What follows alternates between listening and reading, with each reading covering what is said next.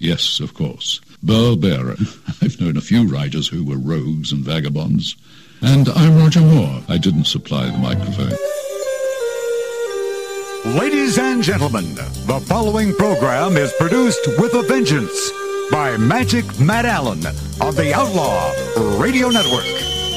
I am the legendary Burl Bear, the man in the lawyer chair, Don Waldman. And we're going to talk about the Bible today, honoring your mother and father.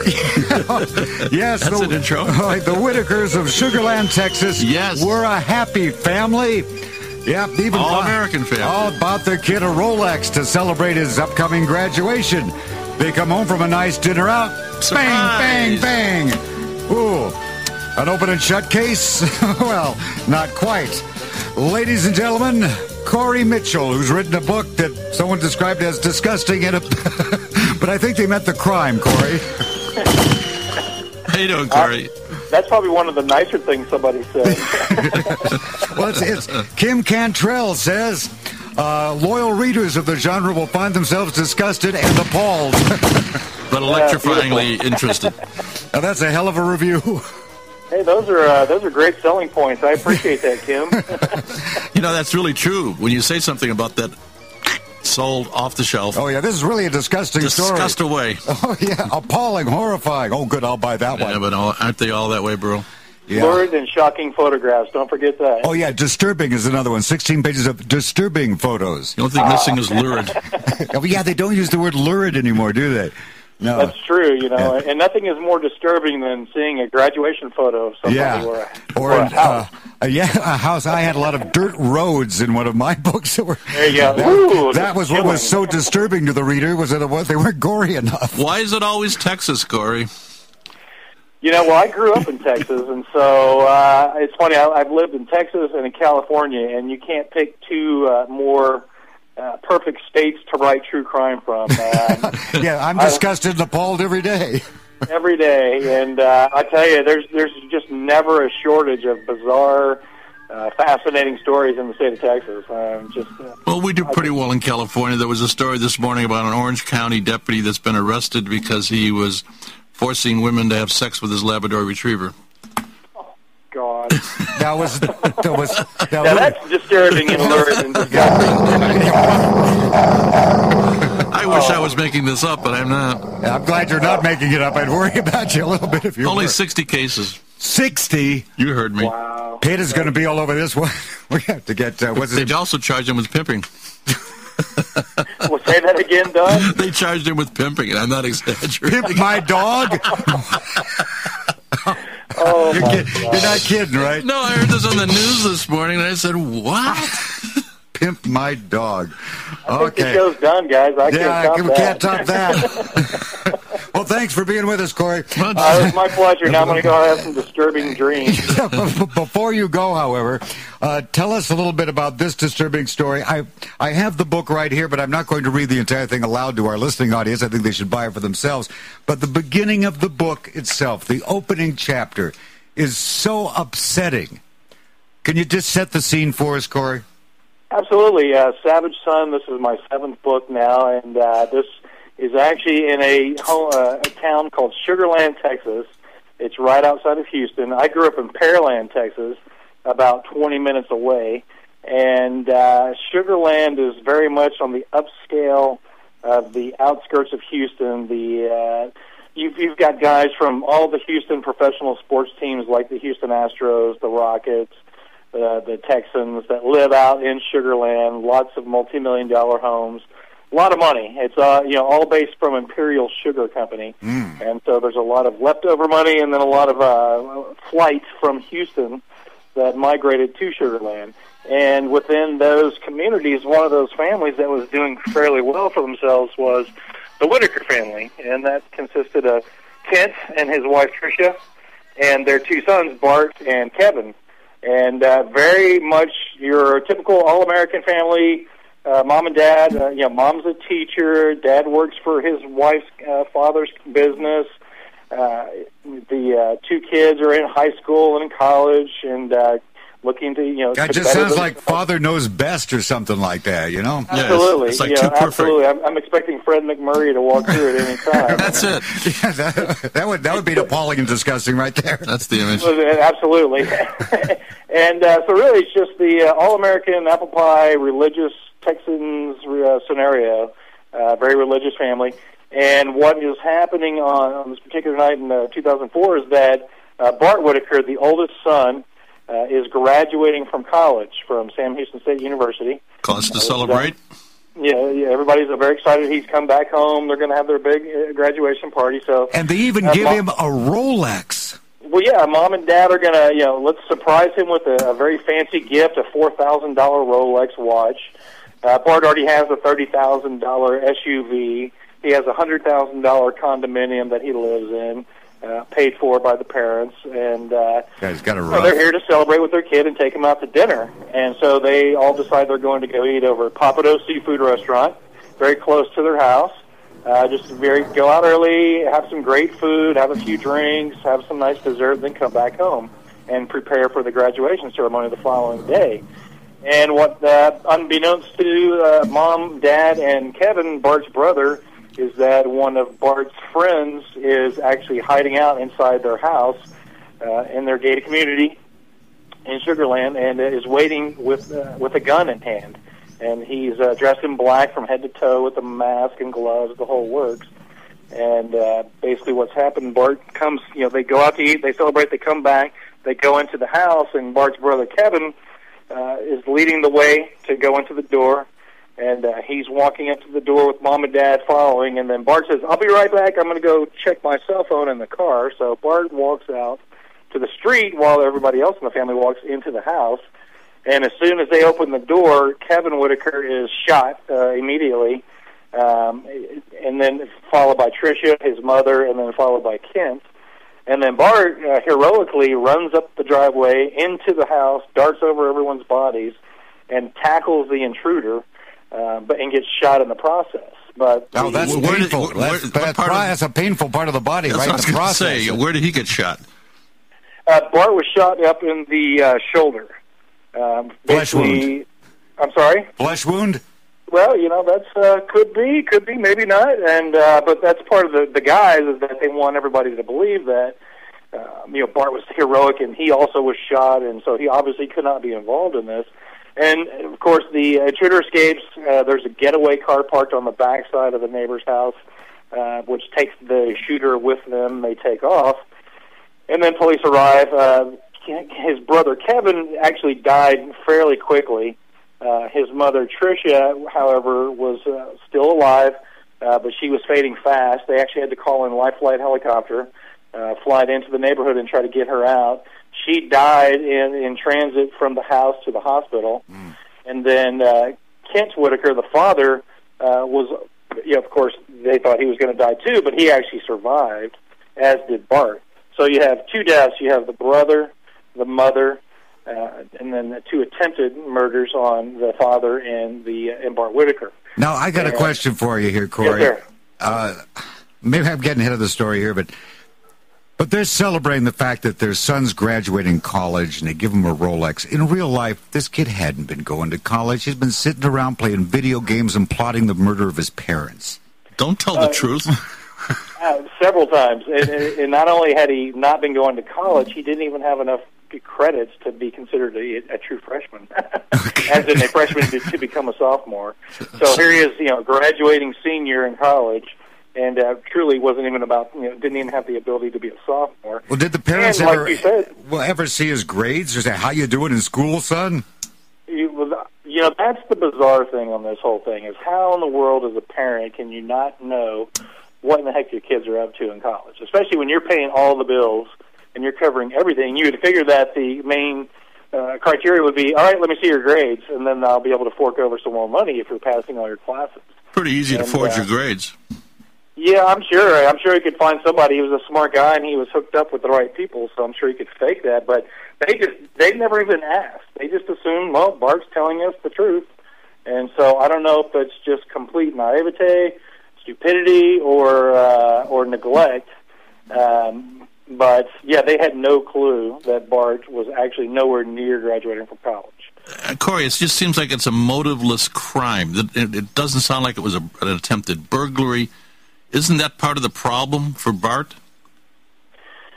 A lot of people, including the DA, wanted to argue that this was actually a financially motivated crime, that Mom and Dad had a lot of insurance. Bart wanted to take them out so he could collect the insurance, which would be well over $1 million. The thing is, he already had everything he needed. I mean, he already had a trust fund that he had access to. He already had, a very nice car, a very nice place to live. He had a beautiful girlfriend. Everything that you would figure that somebody coming out of college would be would be set up and ready to enjoy life with. So does he bump him off just because he doesn't want to get back to Rolex, or does he's going to find out he wasn't graduating? Yeah, the serious side on that, I kind of go into it a little bit in the book where, to me, I think this is strictly a case of boredom. Boredom? Which to me makes this case even more frightening. Whoa. That I think that Bart thought he was so smart and so much more superior than everyone around him, including his own family, that he wanted to pull his 21st century version of Leopold and Loeb and see if he could commit the perfect murder and get away with it. Even though it's his family. Even though it's his family, and he almost got away with it. Well, it is so bizarre. In the trial, if my memory serves me well, because I have actually, not read every single word of your book, but enough to skim it in time for the show. Hey, don't say that on the air, man. Come on. I will read the entire book. I promise you that, Corey. I was calling you John Stewart. I didn't read the book. My interns told me about it. No, I go farther than that. I actually do look at the words on the page. He talks about feeling that he was invisible to his parents, that his parents gave all the attention to his brother, and that he was not really noticed in the family. Well, they obviously had a good motive. Yeah, there you go. Okay. Hey, Bart, we sympathize. We understand. No, that's all ludicrous. Bart Whitaker is a supreme liar, and whether maybe he believed that himself, he convinced himself that his parents did not love him as much as they loved Kevin, but... Well, in that case, one of the Smothers brothers would have killed the other one by now. Yeah, exactly. Imagine being a Wayans brother in that situation. So it's ludicrous. Mom and Dad really spent a lot of time with their kids. They of course doted on them financially. They doted on them emotionally, and I just think it was just a case that Mom and Dad were very religious people, and son wasn't, and he was in college, and he was doing drugs, and he was bored out of his skull, and he just thought, hey, what a great thing to do. I'll just kill my family. That'll make my life exciting. And which, again, I think that's what makes this even more frightening than just... How did the police break this case?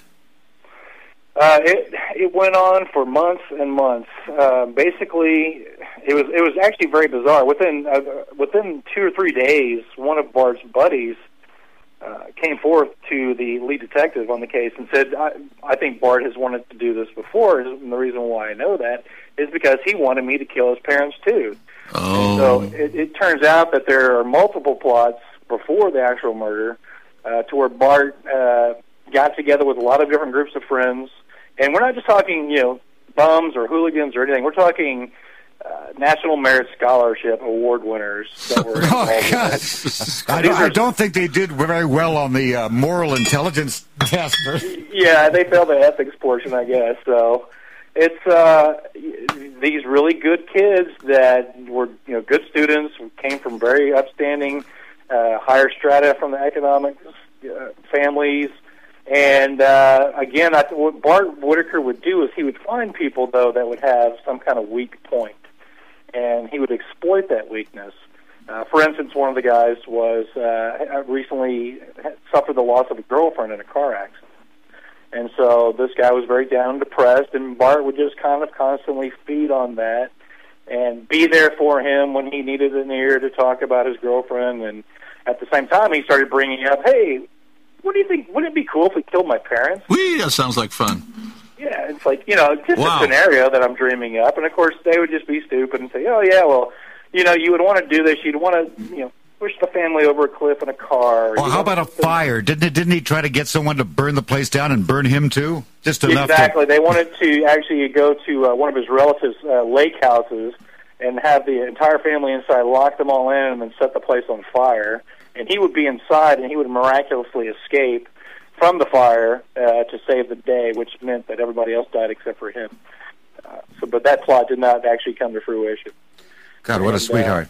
Yeah, so these plots went on for a period of years. So it wasn't just all of a sudden he came up with this idea. It's, he had been thinking about this for years on how he was going to do this. And as far as the police efforts on this, like I said, a guy came forward to tell them that Bart had this plan. They did not have a lot of evidence against Bart right away, so it actually took several months. And about 7 months after the murders, Bart had actually moved back home with his dad, lived in the house where his family was killed. Wow. And he and his dad basically spent a lot of time reading religious books and reading self-help books, all based around religion. To try to help them get through this trauma of having lost the brother and the mother. They're rebonding. Exactly. But he didn't like his dad in the first place. Yeah, he tried to have his dad killed. So. And he didn't like his brother either. Well, and he didn't like his mom either. I mean, he didn't like any of these people. And but yeah, he tried to create this atmosphere that he was fine, and he and Dad were bonding over this tragedy together. And finally, he got wind that the police were finally sniffing up his trail, that they were about to arrest him. So he took off to Mexico. Yeah, but here's a guy with a lot of wealth behind him. When he takes off to Mexico, he's got a backpack, a change of shorts, and a big wad of cash in his pocket. Yeah, some hair bleach so he could change his hair color. I guess he saw The Fugitive. Well, exactly.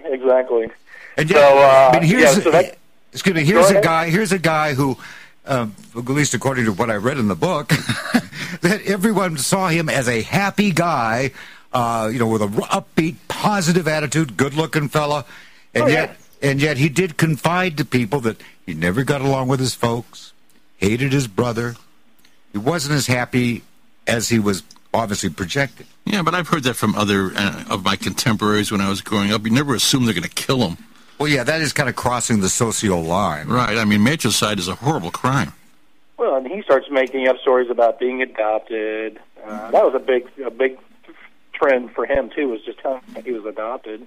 And was my son going to kill me because he's adopted? I got something to worry about. Right, yeah, exactly. Well, watch out, Angelina Jolie, Aye. They're going after her. This guy, did they do a psychoanalysis on this guy? There were a couple of them actually, and ironically, one of them said this guy's a Looney Tunes, and you need to run as far away from him as you can. And they basically ignored it. And by they, I mean the parents basically just said, "Oh, well, they don't really know what they're talking about, and our son wouldn't be like that." And basically, the reason why he had these psych tests run was that in high school he got in trouble for stealing lots of computer gear from his mom's school, as well as a couple of other schools. And so one of the tests run basically said this guy has serious sociopathic tendencies. You need to monitor him closely. He is a potential danger to society. And then a second one was more along the lines of, yeah, he's narcissistic and an egomaniac, but he's pretty harmful, pretty harmless. So, again, so-called experts out there. Well, parents don't want to believe bad things about their kids. And, right. He looks nice. Oh, yeah, he's a good kid. He was at all the family events. He and his dad rode the MS 150 bicycle ride together every year.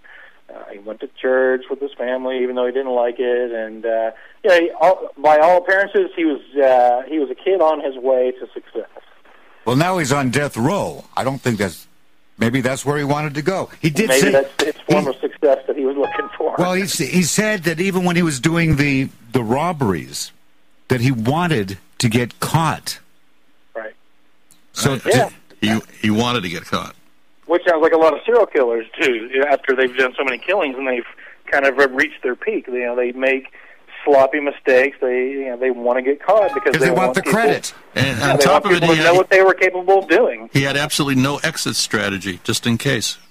Well, and I think that goes again to this whole perfect crime mentality that he has, is that, he wanted to get away with it, but after a couple of years of having gotten away with it, well, if nobody really knew it, what good is getting away with it? That's right. That comes to that whole ego thing that the sociopaths and psychopaths have, which would make them great movie producers, is they want credit. And authors, too, right? Yeah, that's right. I didn't want to say it because I'm outnumbered here. Well, you're an attorney, Don, so watch it.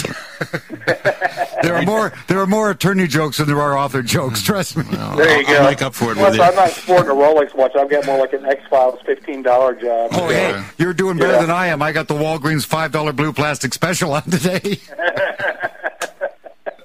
But yeah, I mean, Bart exhibits all those traits and more, and and it carries on even now while he is on death row through his correspondence with.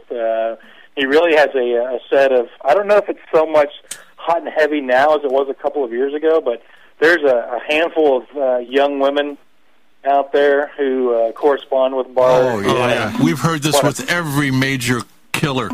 Oh yeah, It's- and that they were attacking me when they found out that I was going to write this book, and there was an internet campaign to put a stop to me writing this book. Oh, what was the reason for that? What great logic was brought into play? Oh, there's no logic. It's Well, just what Bart's illogic? innocent. He shouldn't have this book written about him because he's innocent. Yeah, that's why he's on death row. Well, and That's also good publicity Exactly. for your book. So, yeah, exactly. So, you get that. And actually, I thought I was going to get a lot more negative feedback after the book came out from the groupies, but they honestly haven't said anything because I think that the shimmer of, the glimmer on Bart is starting to fade.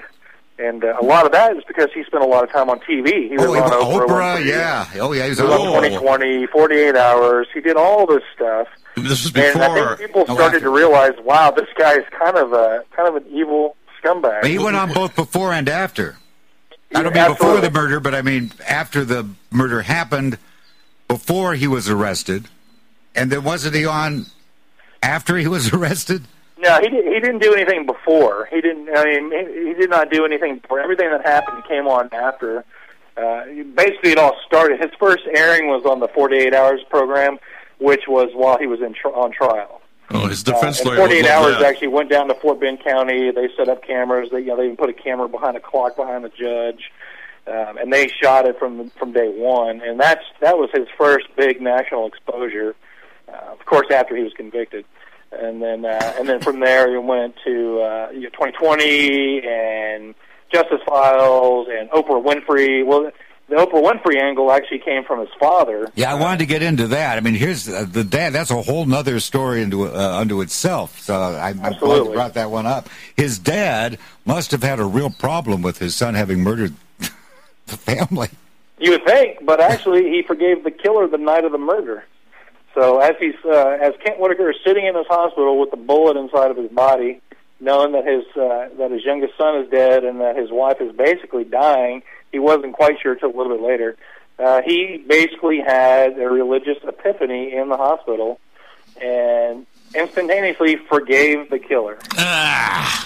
Instantaneously. I mean, that night, and more power to him if that's what gets him through the day. For me personally, if I just can't see forgiving anybody. Then on top of it, he stays in that same frame of mind after he finds out it's his son.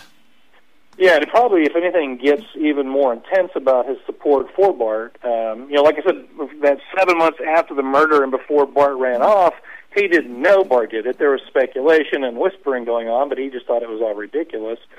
And then when Bart took off, this has not been proven, but there's been speculation that Dad gave Bart $10,000 to go to Mexico, but nobody can actually prove that. Well, maybe he figured his son was being unjustly hounded. Yeah, and that's and they have a family attorney who's one of the top attorneys in Texas too, who also voted against what Bart wanted to. I mean, they never actually discussed this as what I'm going to do, but I just think that I think Kent thought there's no way my son could have done this. Bart, here, take this money, do what you need to do to take care of yourself, not knowing he was going to cross the border and become a fugitive. And but Kent.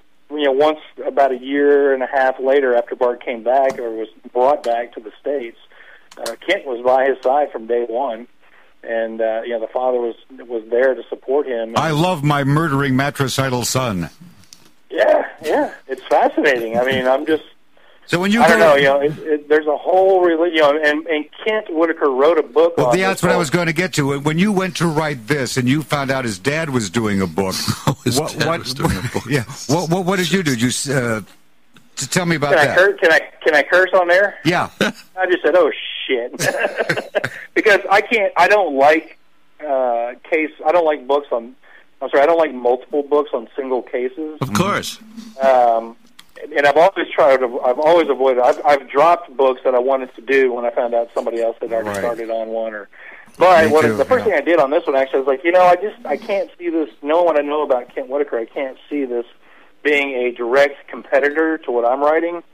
So I actually started finding out what is everything that I could, and I found out that his book was going to be released through a religious imprint. Oh, hello. So I'm like, okay, that's going to tell me something very important, that Kent's story is going to be, my family was shot, and I forgave my son, and you too can forgive people in your lives. In these interviews that he did on all of these shows, I'm talking about Bart, did he ever acknowledge the crime? Yeah, he actually does. He actually, he even admitted it. He even testified in trial that he was responsible for this. But there's a strong sense of aloofness while admitting to it. So it's almost maybe, is this more bragging about it? In fact, I seem to recall bragging about it. I seem to recall. Now that you mention it, in your brilliant book, Savage Son, which everyone should buy and read at their earliest opportunity, he says to the prosecutor on the stand, he says like about the jurors, I feel bad for the jurors because I'm sure they had better things to do than to listen to all this. He doesn't express remorse for the crime, but gee, I'm sure they had better things to do than listen to this story. He's such a nice guy. Yeah, he was concerned about the jury. He's a very considerate young man, and it's ludicrous. It's again, like I said, he admits it, but he doesn't really shed. If he sheds a tear, it's obviously a crocodile tears, and it's very apparent that he wanted people to know exactly what he did and how he did it, and not only what he did, but how he convinced other people to do his work for him. Bragging rights. Bragging rights. So to me, there's a lot. I don't even say this in the book, but to me, there's a lot of David Koresh, Charles Manson, Jim Jones going on with Bart Whitaker, and that he is able to convince these highly intelligent, capable people with lots of potential in their futures to go out and commit murder. Did you ever have occasion to interview any of the principals involved in this? Not as many as I normally do in most books. I found that very bizarre also because I think this is a Sugarland thing. There was not a moratorium on it, but it was very hard to get a lot of people to talk to me. So I did everything I could. Mainly, I got a lot of the authorities that were involved, a lot of the cops, the attorneys. What happened when you tried to contact the father, Kent?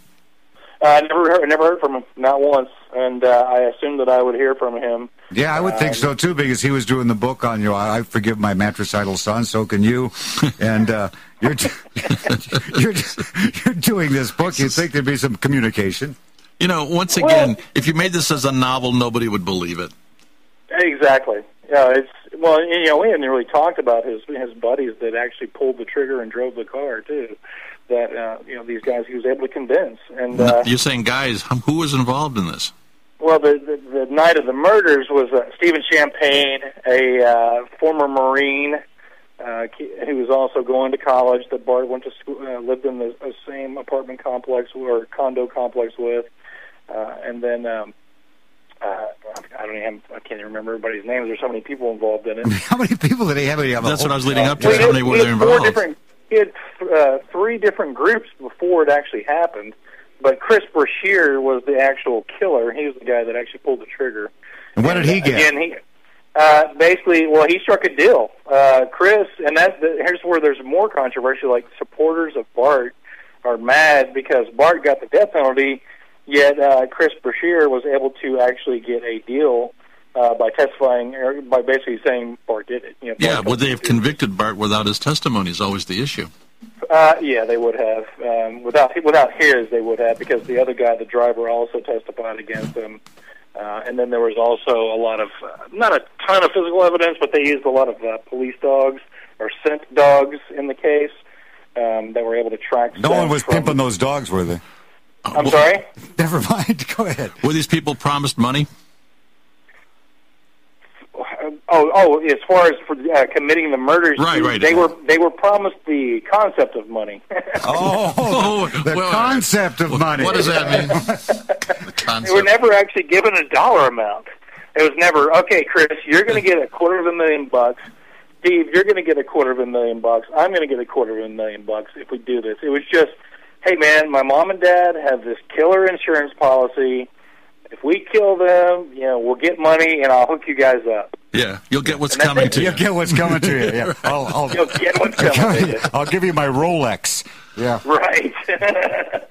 So no, there was never any hardcore. Well, these other guys were fairly. I mean, if they're living in the same condo complex and running in the same social circle that he was, these folks have also are guys with money, right? Not really. They were more like Stephen lived with his mother in the condo, and Chris was actually in that area, and then he actually worked. Both these guys worked with Bart at what's called the Bentwater Country Club, which is a ritzy upscale restaurant for very well-to-do people, about an hour north of Houston. And so he met most of these guys through his work. And then after, what they would do is Bart, who was actually running a restaurant. Again, here's Bart. He's doing very well. He's smart enough to run this highfalutin country club's main restaurant, and he would hold parties every night after work and invite most of the employees over, including Chris and Steve. And he'd give them, here's some beer and here's some liquor in the cabinet, and basically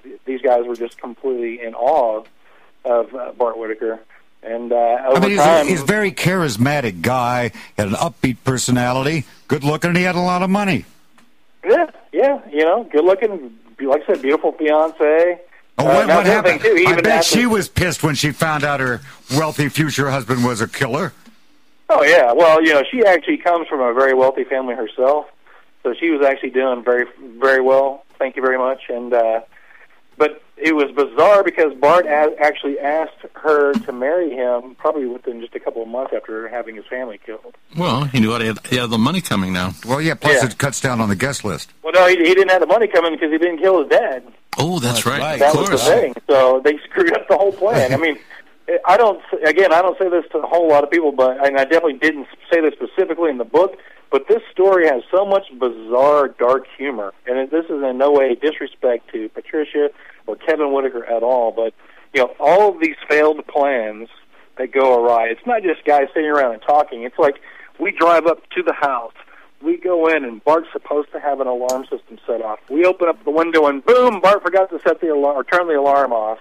Run away. That's one. A second one with a different set of guys is they're going to drive all the way down from Waco, Texas, down to Houston to kill the family. Bart steals a car from a friend, sends his shooter-to-be in the car to go down, and you've got to forgive me for a second here. My father-in-law's in the hospital with cancer, and he's calling here. So, Burl, can you break away for a moment, please? Yeah, we'll break away for a moment. I'm really sorry. I'll be right back. Okay, let's go. We'll let him take care of these family emergencies. We would take a short 60-second break if our producer was in the booth, but he's not. We'll promo some upcoming shows on the week after next. Are we finally going to have him appear now? Yes, the real Ricky Ross. This is the first time we've had a guest who was not able to appear because his parole officer wouldn't let him. This time the parole officer knows that he's coming to Outlaw Radio. I don't know if that's good or not, Burl. But the real Rick Ross, not the fake rapper who took his name, but the real Freeway Ricky Ross, who was doing $2 million a day in cocaine sales, got to the point, as he said in one interview I heard. Oh, he was a celebrity in this town for a while. We were so tired of counting the money. He said, Rick, do we have to count any more money? So if I had to get those machines to do it. And you saw the one film that was made about him called, 100 Kilos. I haven't seen that one. Yeah, but it's not really watched. It's a very mediocre kind of a film. Well, Nick Cassavetes is doing one right now. I don't know Nick, but you probably might know his dad, John. Hey, Burl? Yeah. Hey, this is Corey. I apologize. It's very unprofessional of me. No, that's perfectly all right. You're forgiven. Everything okay? Well, he's doing pretty bad, but he's just calling to talk to my wife, but she's actually not here right now because she knows I have an interview. No. So, well, get the dog and get out of the house. Get out of the house. Well, we're selling our house right now. We've had we actually had 4 showings today, so life is good, man. Oh, so you at least you're doing well enough you can upscale, move out. I can't afford a $4,000 Rolex watch, but you're just moving in the wrong social circles. You're hanging out with all those rock and rollers and horror movie makers. Oh yeah, I'm hanging out with all the degenerates. So, and also the other true crime authors like Burl Bear. Oh yeah, that's scary. Is his father still defending what he did? Absolutely, yeah. That's what is he saying?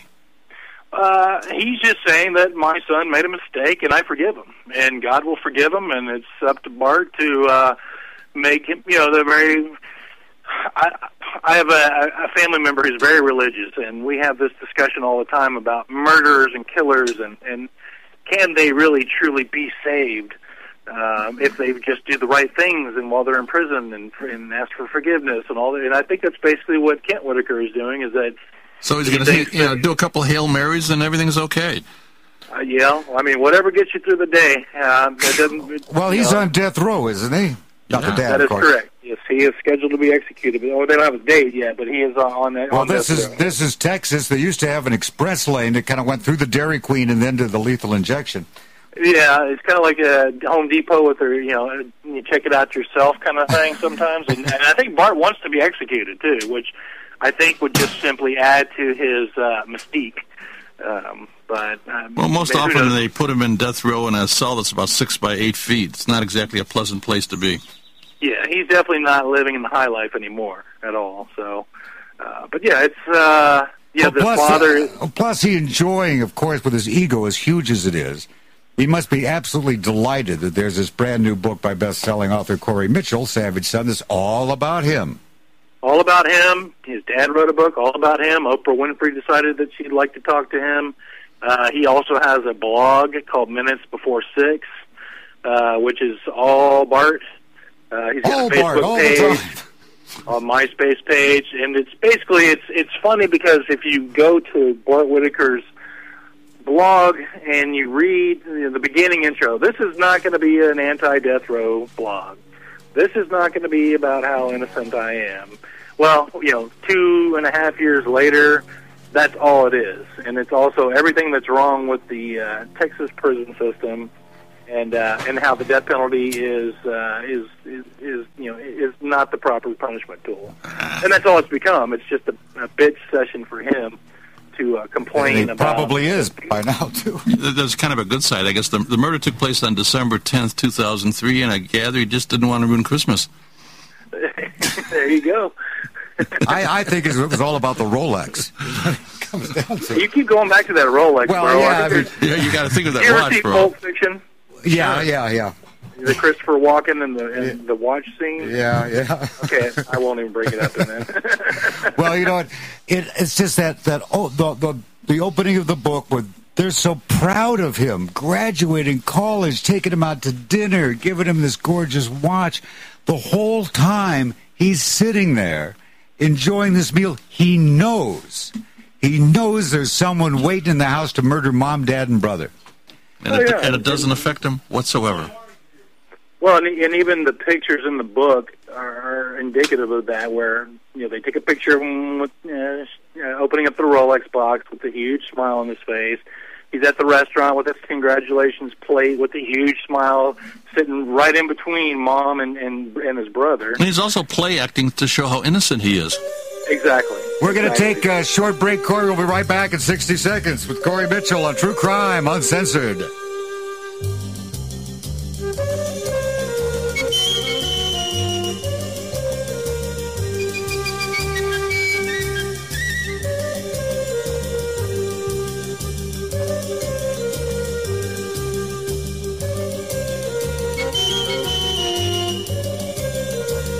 There's only one thing worse than children who kill.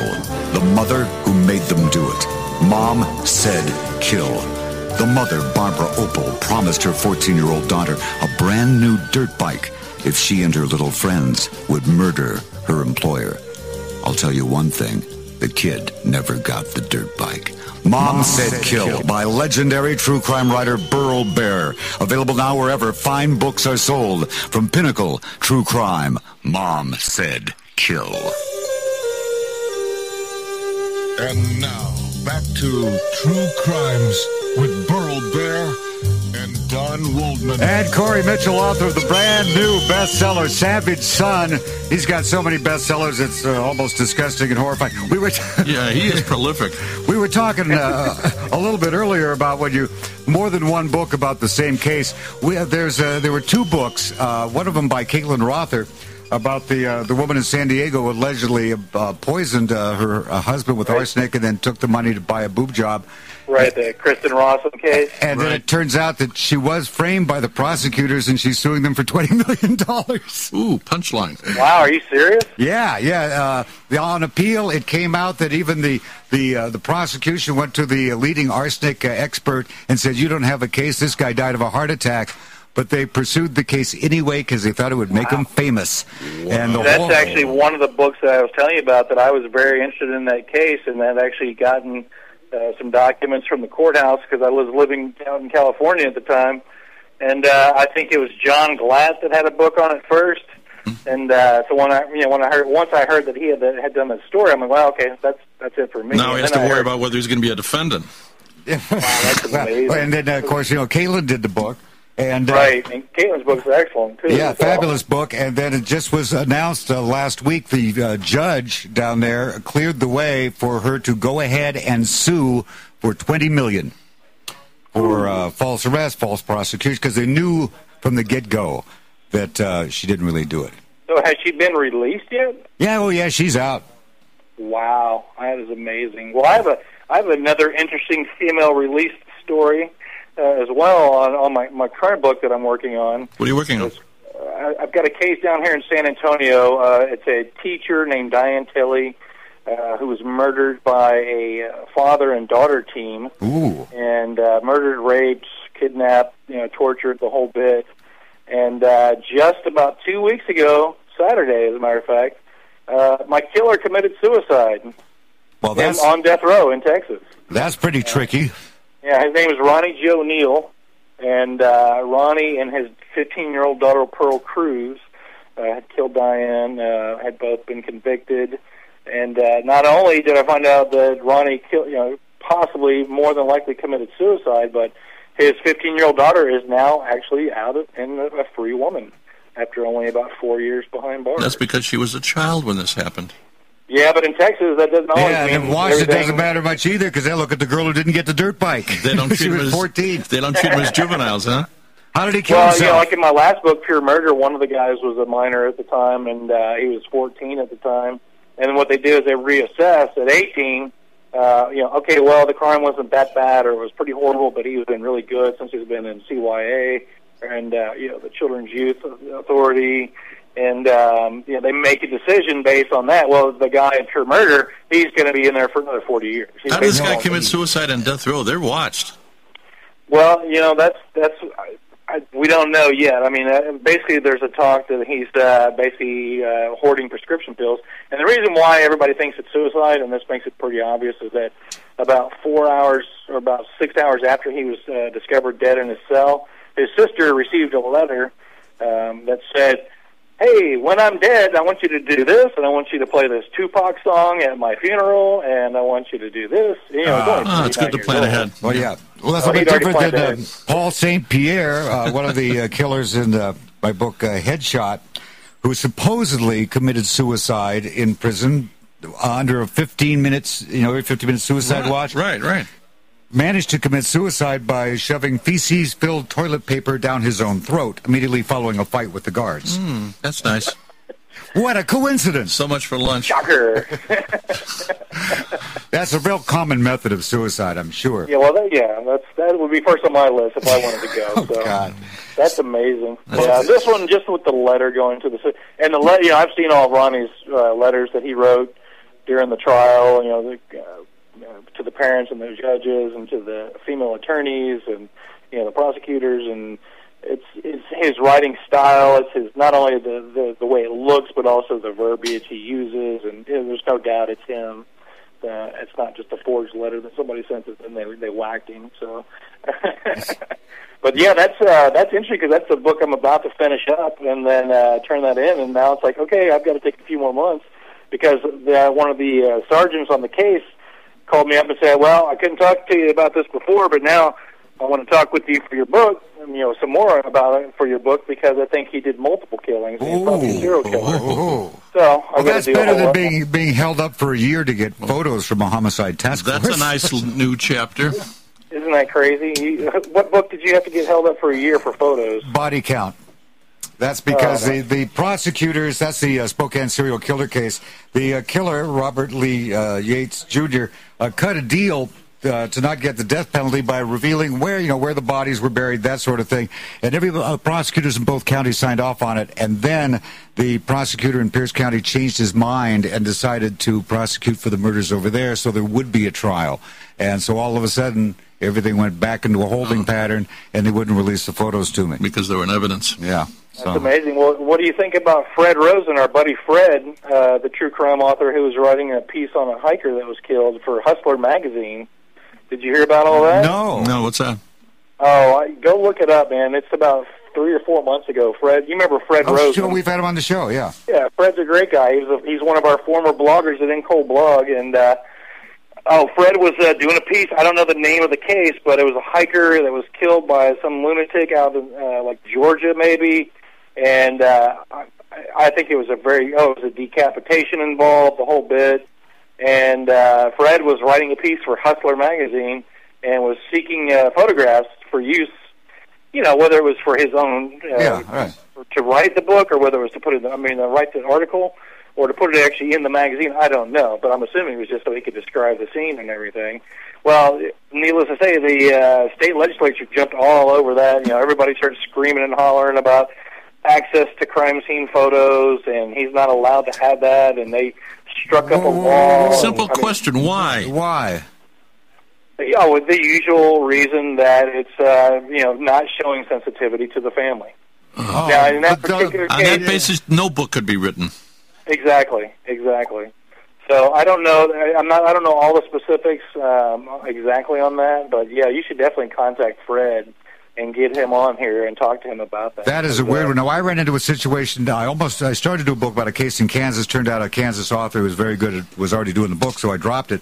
But I did talk to law enforcement there. And in Kansas, unlike some other states, if you file for public disclosure to get the police documents, which, I always do, get all the crime scene reports and everything, in that state, all they are obligated to give you is the cover page. What does that mean? Sounds like nothing. Nothing, exactly. You got it, Donald. And anything else they give you is purely at their personal discretion. Which means you get nothing. So you can file a public... Is that all thanks to Capote, or what? Yeah, God only knows. You file a public disclosure request, you get the cover sheet. That's it. Wow, that's bizarre. So I'm not doing any Kansas cases. That's one of the things I'm looking forward to after I finish with Savage Son and then the book on Ronnie Joe Neal and Diane Tilley. Is then I'm actually stepping away sort of from true crime for the next book, which is an autobiography with Philip Anselmo, the lead singer of the heavy metal band Pantera. Now that sounds exactly up your alley. I was going to get to that. As all this true crime stuff is going to weigh heavy on you, you got to have your rock and roll. Absolutely, it's a great outlet. It allows me to realize that it's not all about murder, death, mayhem, and baby puke. Well, wait, these are important things. Of course, absolutely. But ironically, is that there's a fantastic story behind Pantera and Philip Anselmo. But one of the things that actually does relate to true crime is that after the band Pantera broke up, the guitar player Dimebag Darrell went on to form another band called Dan I love that name, Dimebag Darrell. There you go. And sadly, in 2004, Dimebag was shot and killed on stage while playing with his new band by a deranged ex-Marine who thought that the band was stealing his lyrics mentally, telepathically. Telepathically, no less. Yeah, and and How do he you ran guard against these nuts, these wackos? Yeah. So that's so there's the whole issue. Well, it's like Captain Crunch said about sharks. There's no way you can reason with them. Exactly. And that's kind of surprising because a lot of these, almost all these concerts that I'm aware of, they have very, very tight security. You got to go through metal detectors. Well, and a lot of it, especially in the last several years, has been because of this murder on stage too. It was kind of a throwaway night. The band usually at that point in time, when Pantera was big, they were, Pantera's probably sold about 20 million records.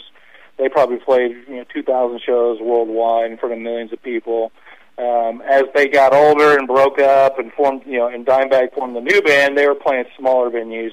But even then, they were still playing 2,000-3,000 people a night. But this particular night in Columbus, Ohio, was a fill-in night, which is basically, hey, we've got to get from town A to B, right, and we got a day off in between. We need to make some money. Let's keep just playing another show. Let's stick to, so they literally booked the gig while they're on tour, and just about a month before, and stuck it in there. No good deed goes unpunished. And it was a smaller venue. I'm sorry? No good deed goes unpunished. Yeah, and it was just a smaller venue. Definitely, from what everybody says, was very, it was very lax security. And the guy literally jumped over a wall to get in, and then walked up the left side of the club, and then crossed over to the side of the stage, and just jumped on stage, walked right up to Dimebag, shot him in the face about 3 times, turned around, and the 6'8", 350-pound bodyguard named Mayhem jumped on stage to tackle him. He shot him dead instantly. A fan came up, tried to help Dimebag out, shot him and killed him, and then an employee did the same thing, shot and killed him. And then he took one of the I think the guitar tech, and basically held him hostage, and was threatening to kill the guitar tech when a police officer came in with a shotgun and literally blew his head off. It all happened in about 4 minutes. And the show got rave reviews probably because of this. Oh. Yeah. Well, in all honesty, that's actually. Well, and ironically, it was the same day that John Lennon was murdered. Several decades later. And for heavy metal fans, Dimebag Darrell was John Lennon level of steadiness, of godliness on the guitar, of being, not only was he a phenomenal musician, and this is all stuff everybody said long before he died. This is not angelicizing the guy after the fact, but he was just phenomenal on the guitar, and he was the coolest, funniest, craziest guy in the scene of metal. Everybody that knew Dimebag loved him. They have all these videos that they put out way before the Jackass videos, where it was like, their band days on the road, shooting fireworks at each other, causing mayhem, getting in trouble. And he was just a truly lovable guy. And so there is a bit of a true crime angle there. And Philip literally died after a show in Dallas. His band had the #1 album in the country back in 1994. Had an album called Far Beyond Driven. It was the first metal band to actually debut an album at #1 on the Billboard charts. And about a week before that, when the album came out, he found out that at age 24 he had a broken back. Ooh. And had broken several vertebrae. But management, the band, the fans, everybody wanted Pantera to go out on the road and support their new #1 album in the country. This is such a change of pace. What drew you to the story? I've been a long-time metal fan for years. I was a DJ in college that did the metal show. I blog on the side just for fun. It's something like keeps me sane from what I write about with true crime. And I've just been a huge Pantera fan. Actually, it's ironic because Pantera had been around since the early 80s. Before Philip, the singer, was actually in the band, there was another singer, and I was already a fan of them before he even joined. So that's actually helped me with him, getting this gig, riding with him, is that he already knew I was a hardcore Pantera fan before he even had heard of the band. And I just followed their career. I was a big fan. I'd probably seen them 25 times live, had everything on vinyl, the whole bit. And was really... You get to wind up writing the book, so that's kind of a big payoff for being a fan. It is. It's all that. As I usually say about myself, I'm a veritable cornucopia of worthless information. Yeah. Or as Johnny Cosmo says about me, an encyclopedia falling down a flight of stairs. Exactly. And you're all the same, Burl. Yeah, we're all. Corey, thank you so much for another fast-paced hour. The latest book is called Savage Son. by Corey Mitchell. Nice work, Corey. Hey, guys, it's always a pleasure. I really enjoy talking with you. Okay, talk to you again soon. Burl, let's talk about that blurb, man. I'll get you a great blurb on your new book. I can't wait for everybody to get their hands on it. Oh, thank you, Corey. I'll send you the manuscript. Guys, thanks so much. You bet. Bye-bye. Swell guy. Isn't Great he? guy. Yeah. And he's so prolific, one book to the other. Boy, he no does. pause. He just cranks them out like, man, a new kid too, and a new house, and plus he does horror film festivals and all sorts of stuff. All you got to do is live in Texas. Yeah, I wonder if Howard Lapidus discovered Pantera and brought him down from somewhere. No doubt about it. That probably did. We'll find out, no doubt, on Matt's show, Demons of Decadence. Next, live from the Light Up Lounge on Outlaw Radio, the standard of a beleaguered and tempest-tossed broadcast industry. Oh,